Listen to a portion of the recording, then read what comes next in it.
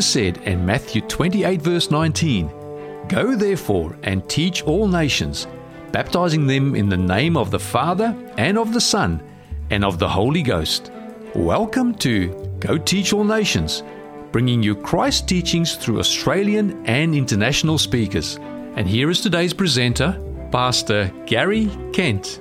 Friends, I want to invite the Lord to be with us today. So could I invite you just to bow your heads again, and we ask Him to be with us in a special way. Dear Heavenly Father, it is a privilege for us to worship You today as the great Creator God, and we are reminded of Your creatorship every Sabbath.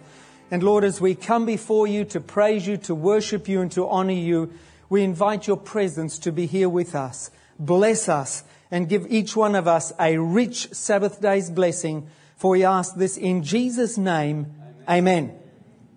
A few weeks ago, we were filming a new television series called The Entertainment Capital. And we were filming in Los Angeles. One of the programs was entitled Hollywood and the Glamour World. We all want to be at Hollywood. Wouldn't it be great to be a movie star? All the glamour, all their popularity and attention. Well, I'm not so sure. But anyway, as part of the program, and let me make sure I've got some power here. As part of the program, we filmed on Rodeo Drive in Beverly Hills. Now, this is some shopping center. Rodeo Drive Shopping Center. This is a glamorous place. And this is where the rich and the famous come to do their shopping. Really is like stepping in to another world. Rodeo Drive. Here you see all the big brand names. They're all here one after another as you walk down the street. And it's also where many of the celebrities come to do their shopping. Here they spend up big. And the rich and the famous come here. Now, there are a few exceptions. Here's one that is neither rich nor famous. But I want to tell you about this car. Because as I stood there on Rodeo Drive in Beverly Hills, I noticed that virtually every tourist that came down the road stopped to have their picture taken beside this car. And I wondered why. Why does everybody stop? Then I discovered, as I asked around, that this car is a Bugatti. You know, until just recently, I'd never heard of a Bugatti. Well, a Bugatti, let me tell you, is a marvelous, marvelous car. Let me tell you a little about a Bugatti. The Bugatti was founded in France in 1909. It's now owned by VW, Volkswagen. It's the world's fastest and most expensive car. If you wanted to drive that car and own it, you would have to shell out $2.7 million. So no wonder everybody wanted to be filmed standing beside the Bugatti. Isn't it amazing how we are preoccupied, infatuated by brand names? We've got to be seen with the right brand of whatever it is. And these brands are worldwide. It doesn't matter where you go. You see the famous brand names. And we look for those brand names when we go shopping. Isn't that right? We want brand name. It's starting with the shoes. We've got to have the right sort of shoes. Then when we're looking for a dress or a suit, it's got to be the right one. It's got to have the right label, the right tag. And so we dress in the right brand. And then even when it comes to our watches, we've got to have the right watch on our wrists. And so we are bombarded by advertising. You know, friends, the average person sees or hears 3,000 advertising messages every day. Every day. And you'll find advertising just about wherever you go today. You'll find advertising. I notice they put them now on the overpasses. You just can't avoid it. Then you see it even... There's no privacy anymore, is there? Go to a public toilet, on the back of the door, there's advertising. There's just no escape. And even I've heard on golf courses, you know, when you hit your ball and it goes into the cup, the bottom of the cup, there's advertising. So when you reach in and pull out your golf ball, you are getting a dose of advertising. Even on our shopper dockets now, there's advertising. There is no escape from advertising. You know, friends, the average child watches 100 commercials a day. About 40,000 commercials a year. By the time we are 65, we will have watched 2 million commercials. 2 million commercials. And you know now the advertisers are starting to target children's self-esteem. You see, we become aware of the celebrities who drive the Bugatti, who wear the, I don't know, Christian Dior or whatever it is, outfits. And we are sold this message over and over again every day. That if you want to find happiness, if you want to find acceptance, if you want to find popularity, if you want to find fulfillment in life, then you've got to get the right car. You've got to have the right tie on. You've got to have the right watch. And if you don't, there is no chance of you ever finding happiness and fulfillment. That's the message every ad tells you, doesn't it? If you want to be happy, have this. If you want to be strong, eat this brand of food, and on it goes. And so we are conditioned. This affects us. It affects how we feel about ourselves. We develop an image about ourselves. Self-esteem becomes dependent on the things we think we need to have. And so the media every day, thousands and thousands of times, communicates this concept to us. And we become conditioned to believe that in order to have these things, to have happiness, we've got to be like the celebrities.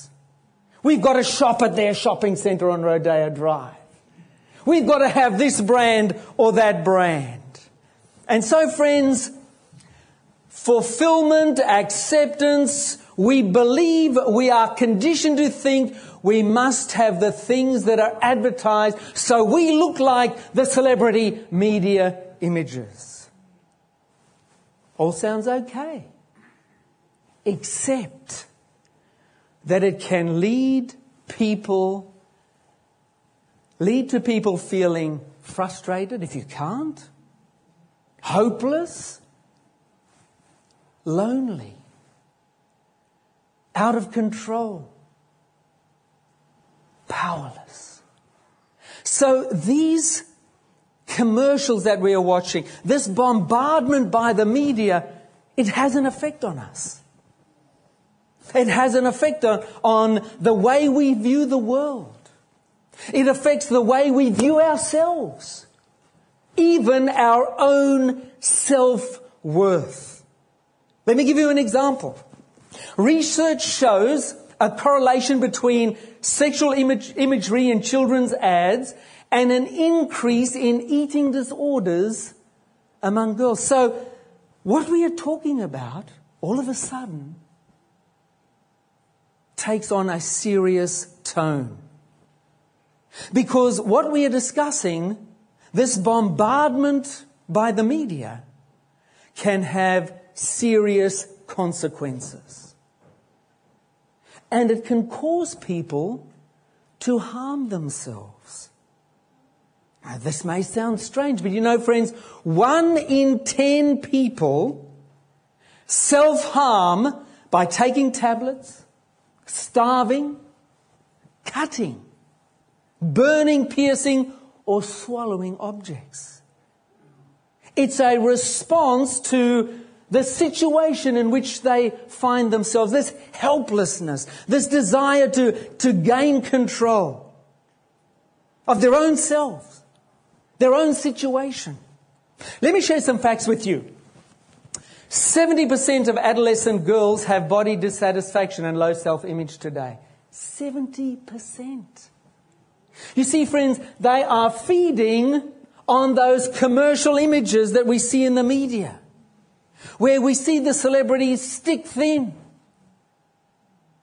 Often those images have been photoshopped. But the poor child teenager looking at that magazine cover doesn't realize that. And they think that if you want to be like the celebrities, then you've got to look as thin as they do. 70%. Isn't that frightening? This is our society. Eating disorders are the third most common chronic illness for young females. Eating disorders are the leading cause of mental disability for young females. 9% of the population has an eating disorder. You know, that's nearly 1 in 10. It's frightening. Frightening. 1 in 5 individuals with anorexia die prematurely. 10% of sufferers are males.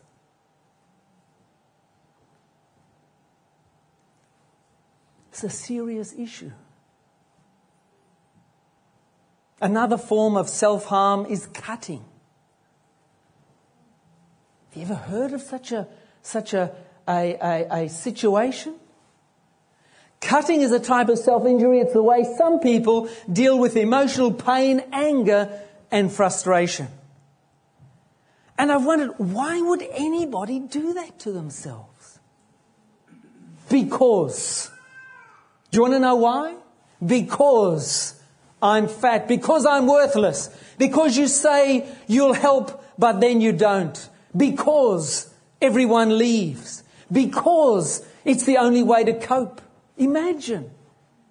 It's the only way that some people can cope with their situation. Because no one loves me, because everyone forgets me, because the nightmares are real. Friends, the real world is not on the covers of magazines. Because waking up is a disappointment. Because I don't deserve to live.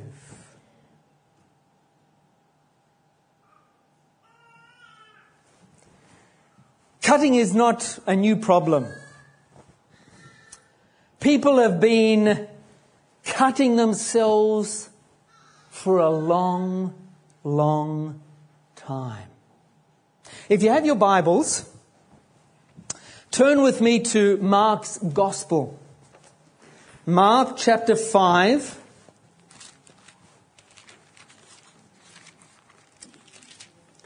And we are going to start reading at verse 1. Mark's Gospel, the 5th chapter. And let's start here at verse 1. All right. Mark chapter 5 and verse 1. Then they came to the other side of the sea, to the country of the Gadarenes. And when he had come out of the boat, immediately they met him out of the tombs. a man with an unclean spirit who had his dwelling among the tombs, and no one could bind him, not even with chains. Let's have a look at verse 4. Not even with chains, because he had often been bound with shackles and chains, and the chains had been pulled apart by him, and the shackles broken in pieces, neither could anyone tame him. Verse 5. And always, you notice that? And always, when? Night and day. Always, all the time, he was in the mountains and in the tombs, crying out and what? Cutting himself with stones. But when he saw Jesus from afar, he ran and worshipped him.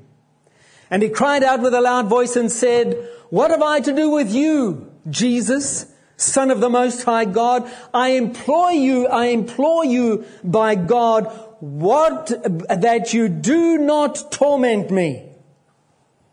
For he said to him, "Come out of the man, unclean spirit."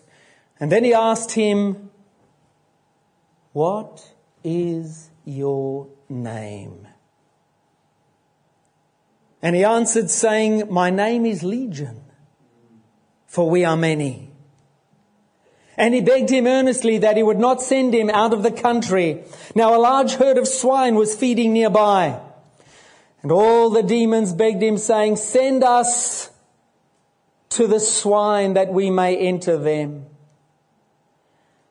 And at once Jesus gave them permission. Then the unclean spirits went out and entered the swine. There were about 2,000. And the herd ran violently down the steep place into the sea and drowned in the sea. Now, those who fed the swine fled. And they told it in the city and in the country, and they came out to see what it was that happened. Verse 15. Then they came to Jesus, and they saw the one who had been demon-possessed and had the legion, sitting and clothed and in his right mind. And they were afraid. And they were afraid. And those who saw it told them how it happened to him who had been demon-possessed and about the swine. Then they began to plead with him to depart from their region. And when he got into the boat, he who had been demon-possessed begged him that he might be with him. However, Jesus did not permit him, but said to him, "Go to your home. Go to your friends, go home to your friends and tell them what great things the Lord has done for you and how he has had compassion on you." And he departed and began to proclaim in Decapolis all that Jesus had done for him. And all marveled.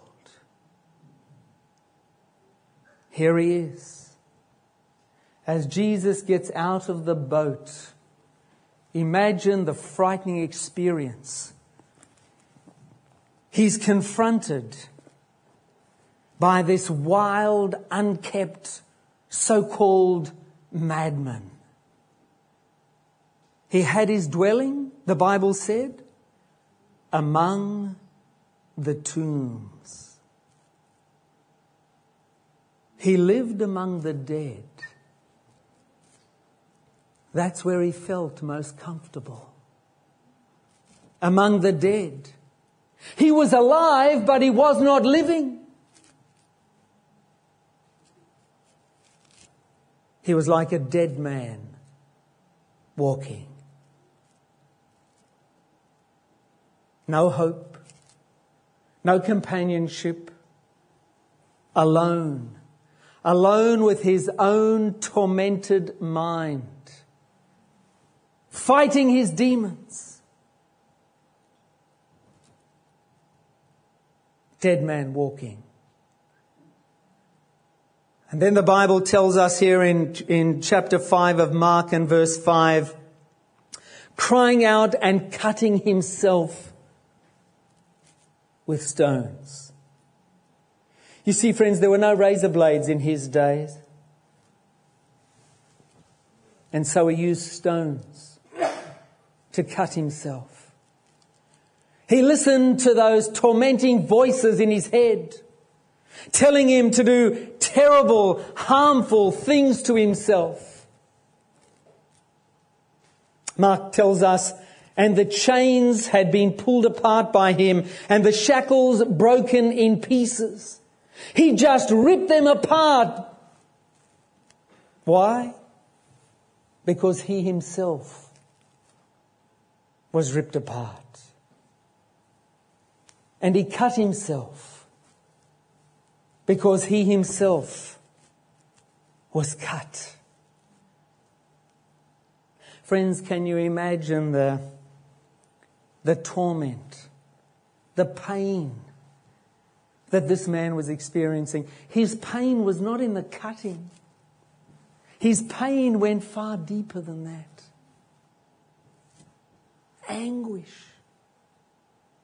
And then Jesus comes and Jesus asks him, "What is your name?" "What is your name?" And he answers and says, "My name is Legion." Legion? I can't imagine that that's the name his mother gave him. That's not the name his mother chose for him. What does Legion mean? Many. Many. He called himself Legion because he had a lot of names inside of him. Horrible names that he'd given himself. Perhaps names like crazy, psycho,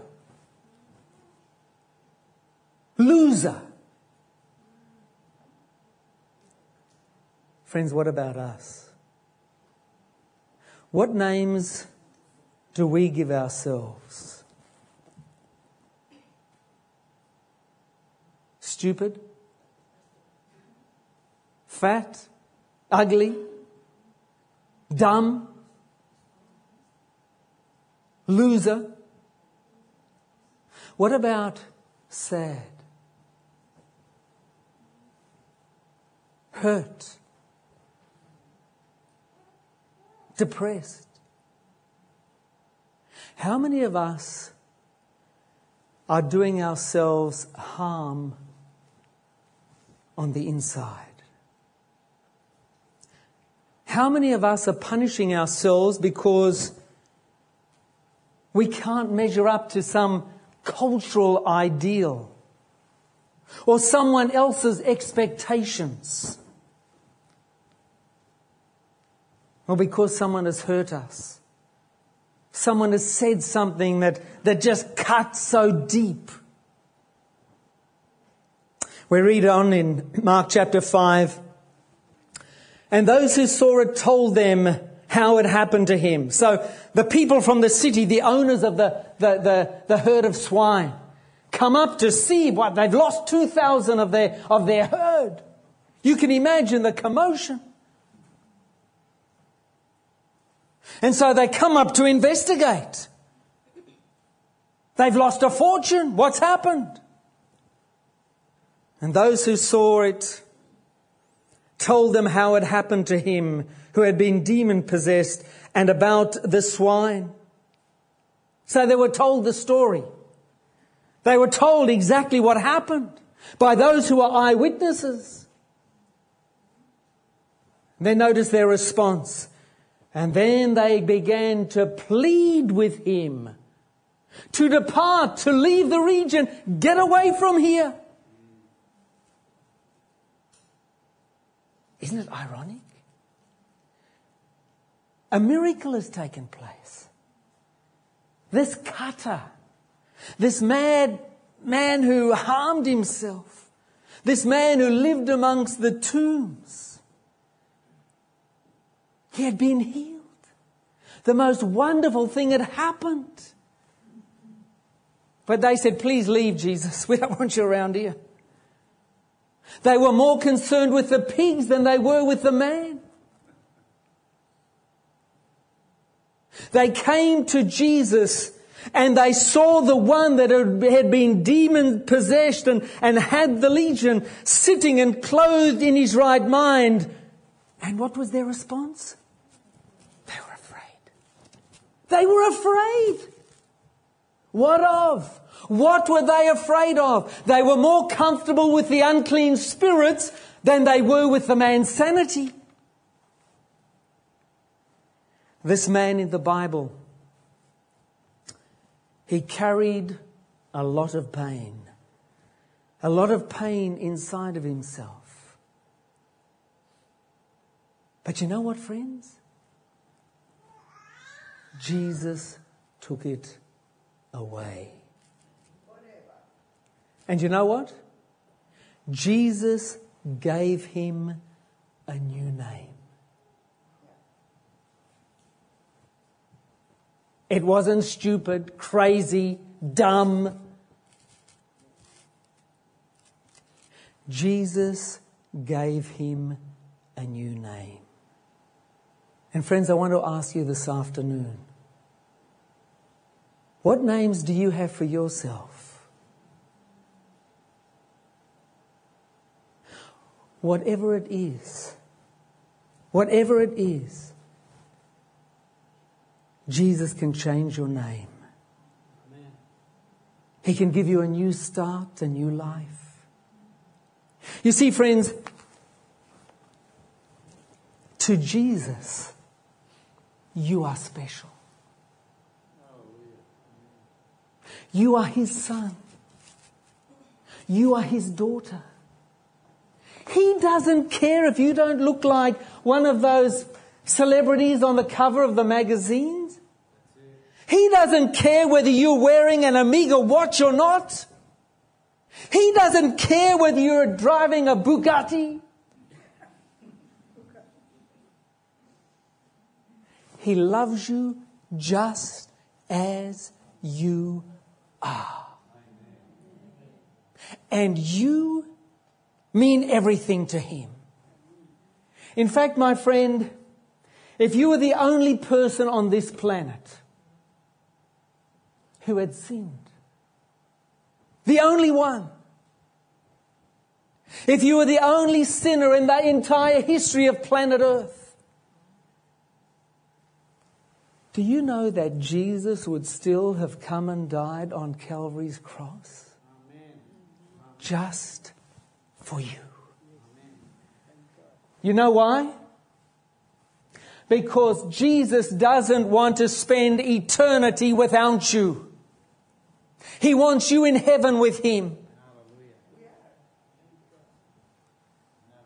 You, my friend, are special to Jesus, just as you are. And so whatever names you've given yourself, or whatever names others have given you, it doesn't matter. Because Jesus has a new name for you. And so, my friend, whatever pain you are carrying, whatever instruments you are using to harm yourself, whether it be drugs, alcohol, food, Jesus wants to change your life. Jesus wants to change your life.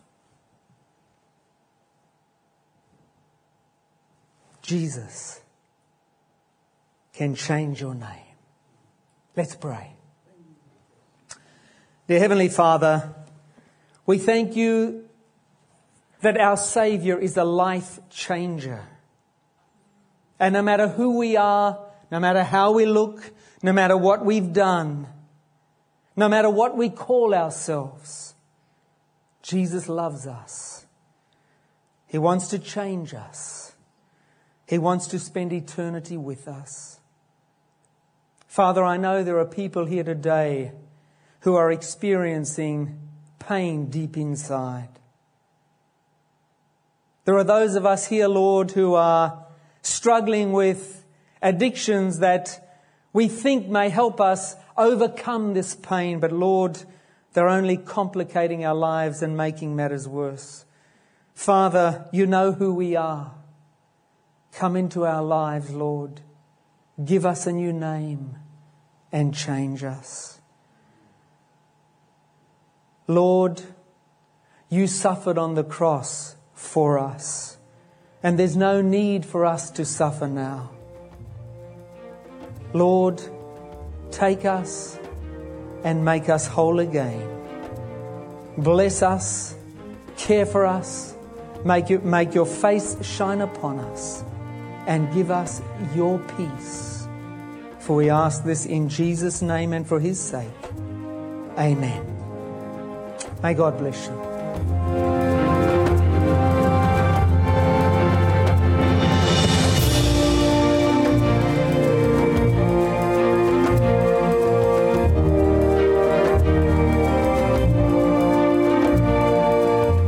This message was made available by Fountain in the City. For more resources like this, visit fountaininthecity.com.au.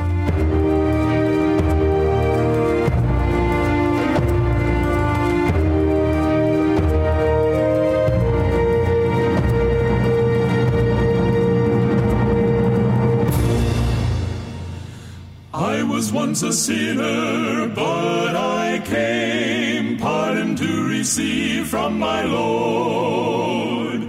This was freely given, and I found that He always kept His word. There's a new name written down in glory, and it's mine. And it's mine. Oh, yes, it's mine. Yes, it's mine. And the white-robed angels sing the story. The sinner has come home, for there's a new name written down in glory. And it's mine. And it's mine. Oh, yes, it's mine. Yes, it's mine. With my sins forgiven, I am bound for heaven, never more to roam. In the book 'tis written, saved by grace, oh, the joy that came to my soul. Now I am forgiven, and I know by the blood I am made whole. There's a new name written down in glory, and it's mine. And it's mine. Oh, yes, it's mine. Yes, it's mine. And the white-robed angels sing the story.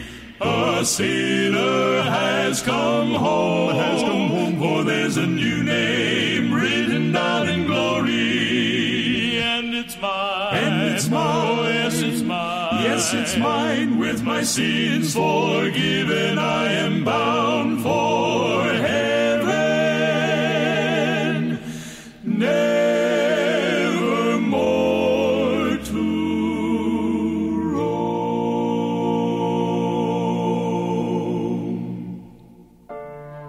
The Herald sang, "There's a New Name." Coming up next, Marlita Fong will be singing "Write Them on My Heart."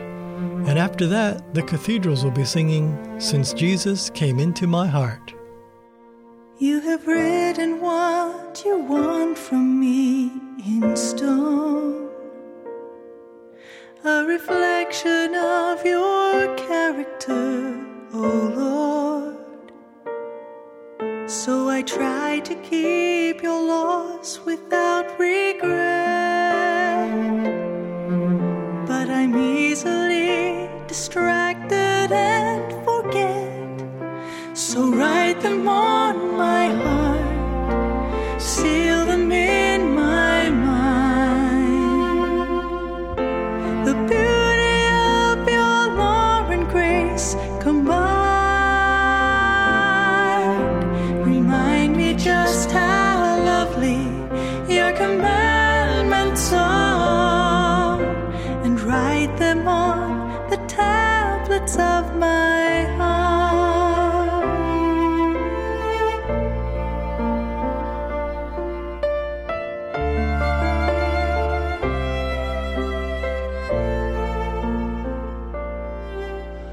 is only one desire inside of me.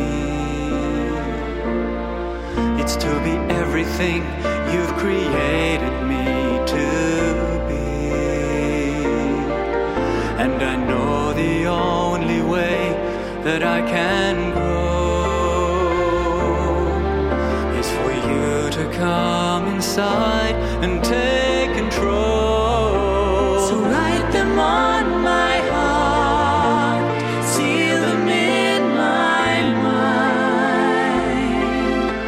The beauty of your love and grace combined. Remind me just how lovely your commandments are, and write them on the tablets of my heart. Your law reflects your goodness, And the cross reveals your grace. love's the motivation behind your perfect ways.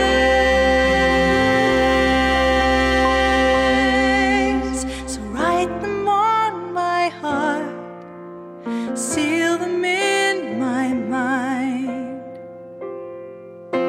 The beauty of your love and grace combined. Write them on my heart, engrave them in my mind. The beauty of your love and grace combined. Remind me just how lovely your commandments are, and write them on the tablets of my heart. Remind me just how lovely your commandments are, and write them on the tablets of my heart.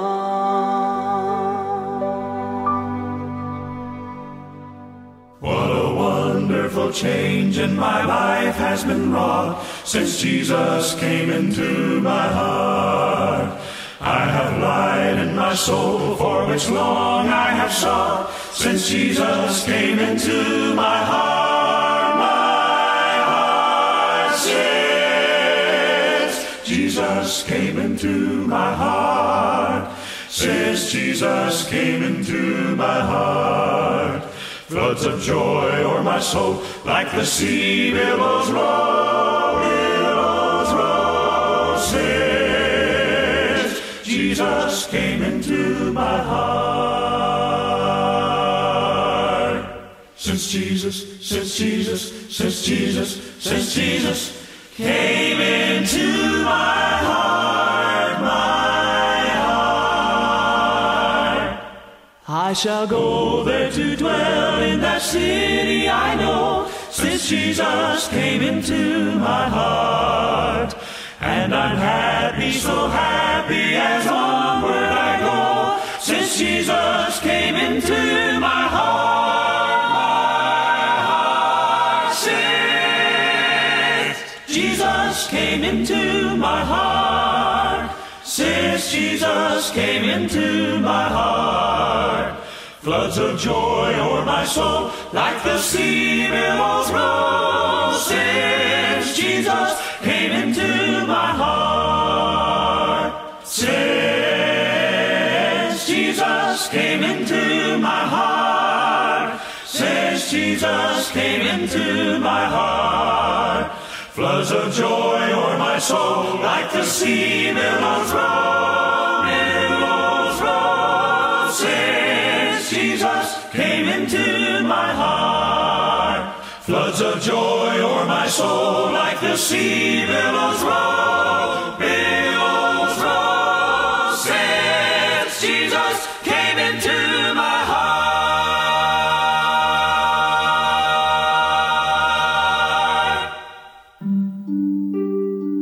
Hello, my name is Dr. Kylie Smith. I'm an environmental educator.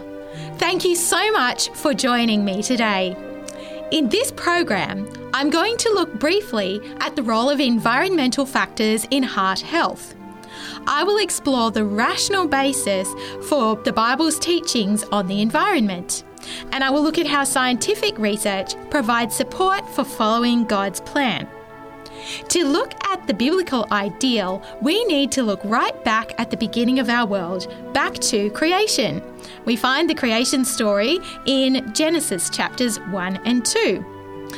And after God had created the world, on the sixth day, we read about how God created people.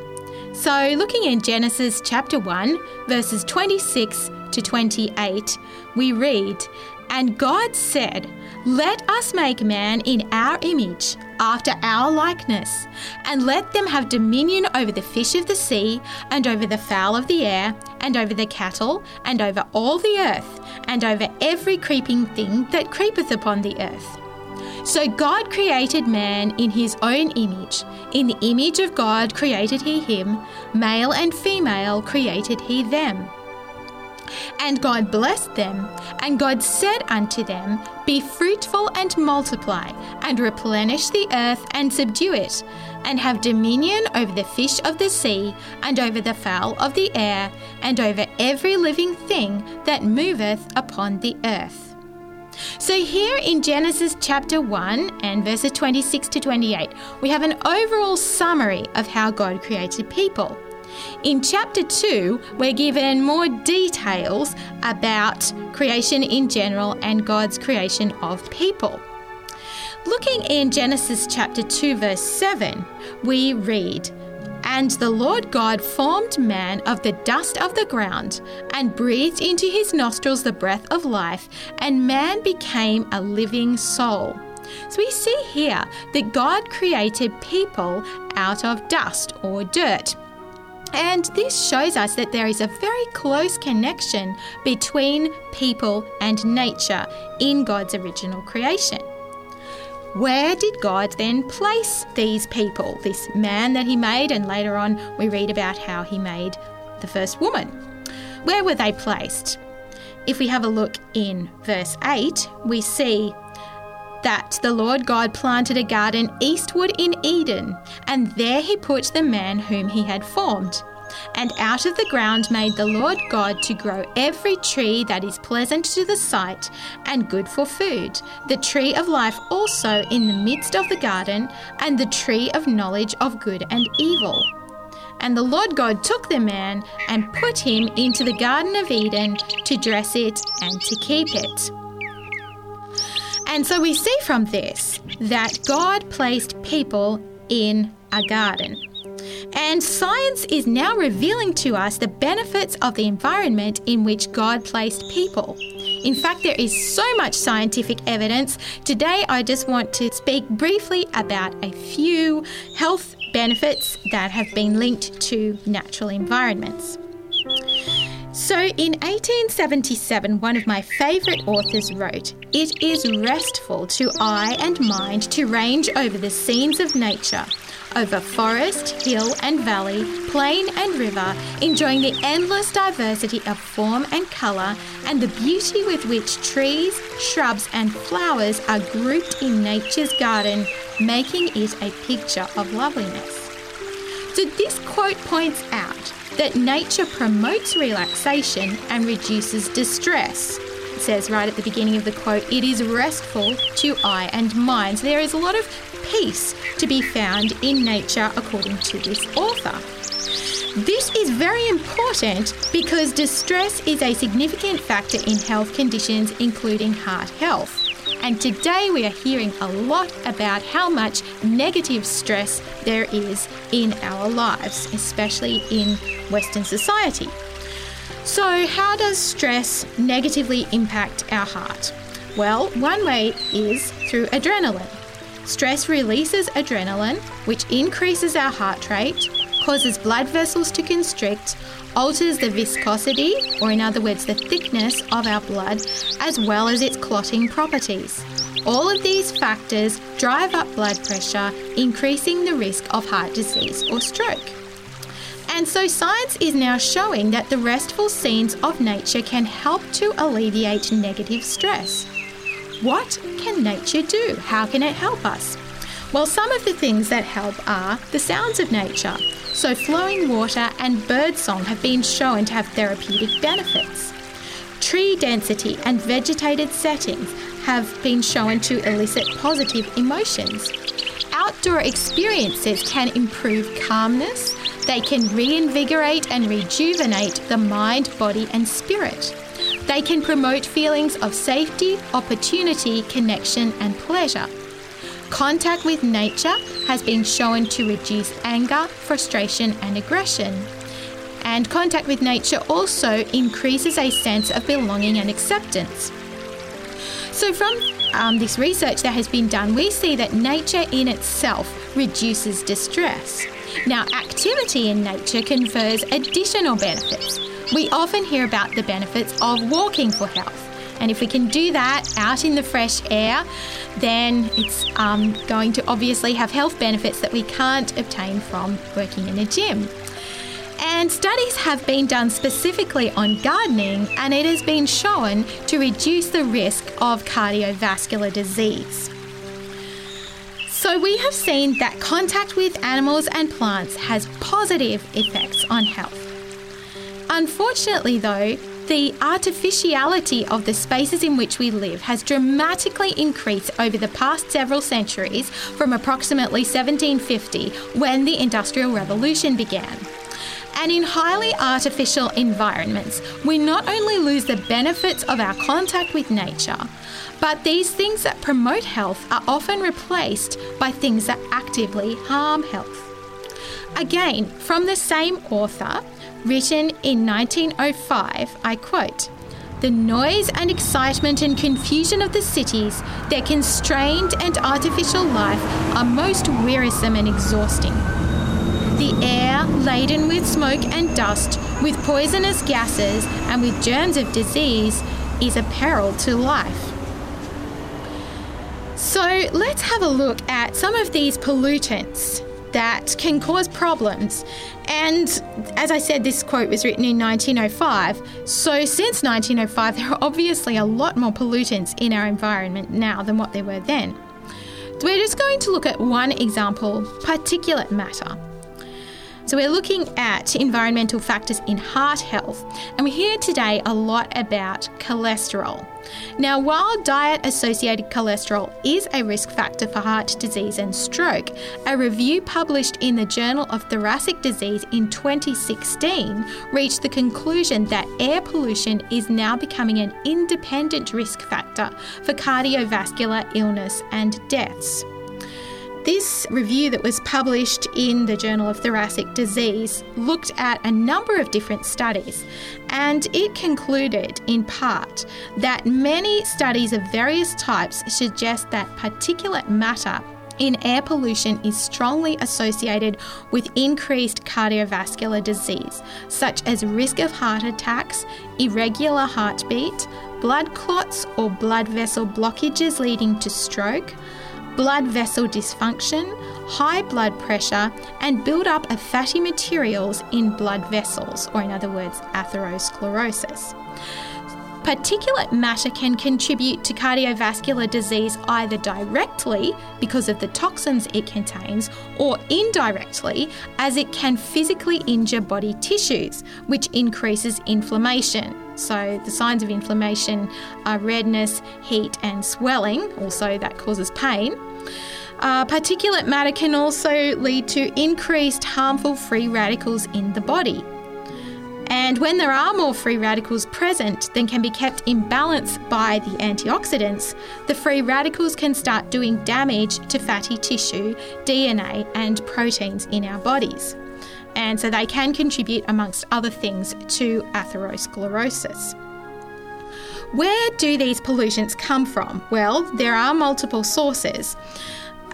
Probably the biggest source is various forms of combustion. So, of course, wood and products from trees can produce these pollutants. And so in late 2019 to early 2020, we've had terrible fires in eastern Australia, and the smoke from these bushfires reached unprecedented levels. and this resulted in increased particulate matter and other pollutants in the air. And during this time, the air pollution levels in Sydney, Port Macquarie and other places reached hazardous levels, and for a number of days, many days, they were the worst in the world, significantly higher than other places well known for their air pollution, such as Beijing and Delhi. Okay, so it comes from combustion, from wood, from fires and things like that. Also the production and burning of fossil fuels, which is obviously an ongoing thing. And so, for instance, in the Hunter Valley, the production and burning of fossil fuels has been linked to increased rates of cancer, heart, lung, liver and kidney disease, as well as birth defects throughout the region. Also, in order to make space to create mines and things like that, what we often do is to remove the vegetation. And when we do that, that means that we have a loss of what we call ecosystem services. Ecosystem services are services provided by nature, such as the purification of air and water. And so because there is less vegetation to remove pollutants, the levels of pollutants obviously will be higher. So there are pollutants in the environment today, and these things have a negative impact on heart health. The other aspect of heart health that we've looked at is distress. And artificial environments have been linked to distress. And so some examples of these are noise and the vibrations of machinery. Also, damage to or loss of natural environments can lead to a disease that has been called solastalgia. And this is described as the distress that is produced by environmental change impacting on people while they are directly connected to their home environment. So it's the distress of people as they see the environment in which they've been being destroyed, basically. And an example of this comes again from the Hunter, from the Upper Hunter. So persistent drought and large-scale open-cut mining in the Upper Hunter were both linked to solastalgia in a study published in Australian Psychiatry in 2009. So from these we see that scientific evidence has clearly shown how displacement of species from their habitats has an adverse impact on their quality of life and development. So we've just looked briefly at some of the pollutants in the environment, also at artificial environments and distress. It's so sad to see these things. We can see from the biblical model of creation that we were designed to live in nature. And today, these green spaces in which we were designed to live are rapidly diminishing. We need to treasure and cultivate what still remains. How can we do this?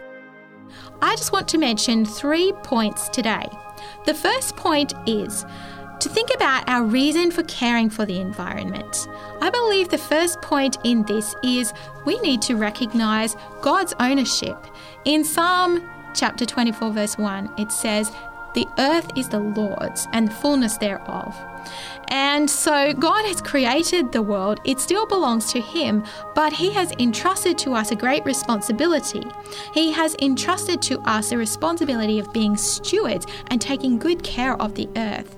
So when we think about God's great love for us and what He has done for us, I think that can motivate us to see how important it is to care for things that He's made that show what He is like and that are important to Him. So then, from this first point, in thinking about how we recognise God's ownership, then the next point is naturally follows from that, which is to follow God's plan. And the law of 10 Commandments, which can be summarised as taking to give, is really the law of life for the universe. And we're seeing that much of the environmental destruction in the world today is due to greed. It's due to neglect of God's law and neglect of understanding of God's character and how He has planned for us to care for the environment. When we follow God's plan, that can help to care for the environment. And then the third point is, which is connected really to the second one, is to look for God's laws in nature and use these to manage our environment.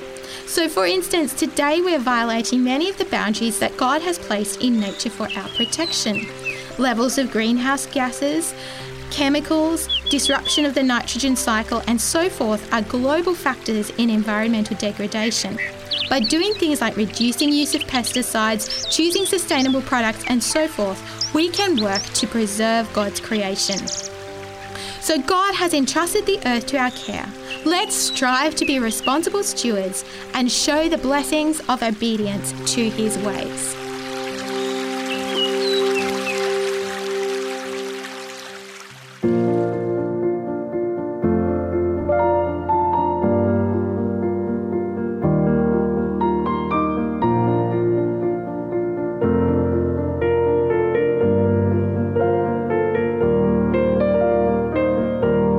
Let's listen to Bill Ackland as he reads from his book, Talking with God.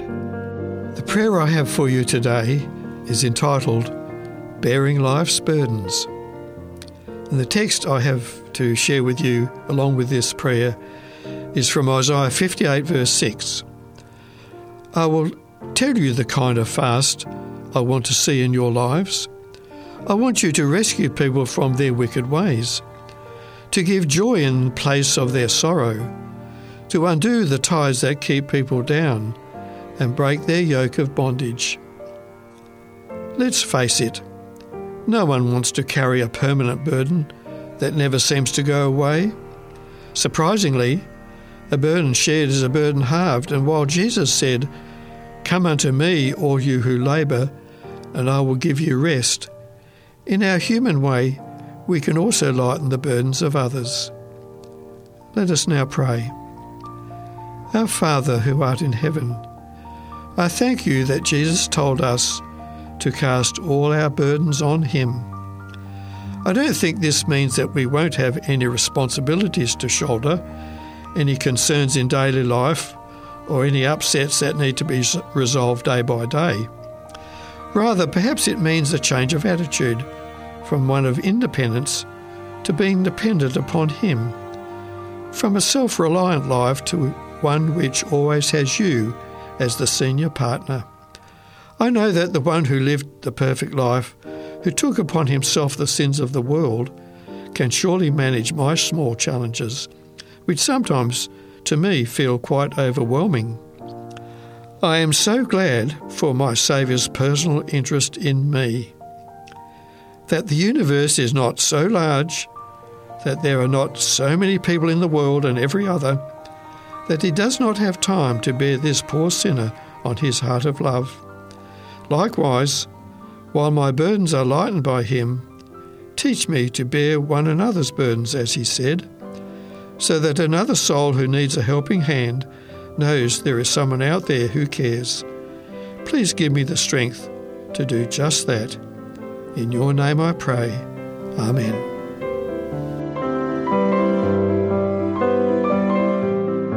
To obtain your copy of Talking with God, written by Bill Ackland, give us a call in Australia on 02 4973 3456 or send an email to radio@3abnaustralia.org.au.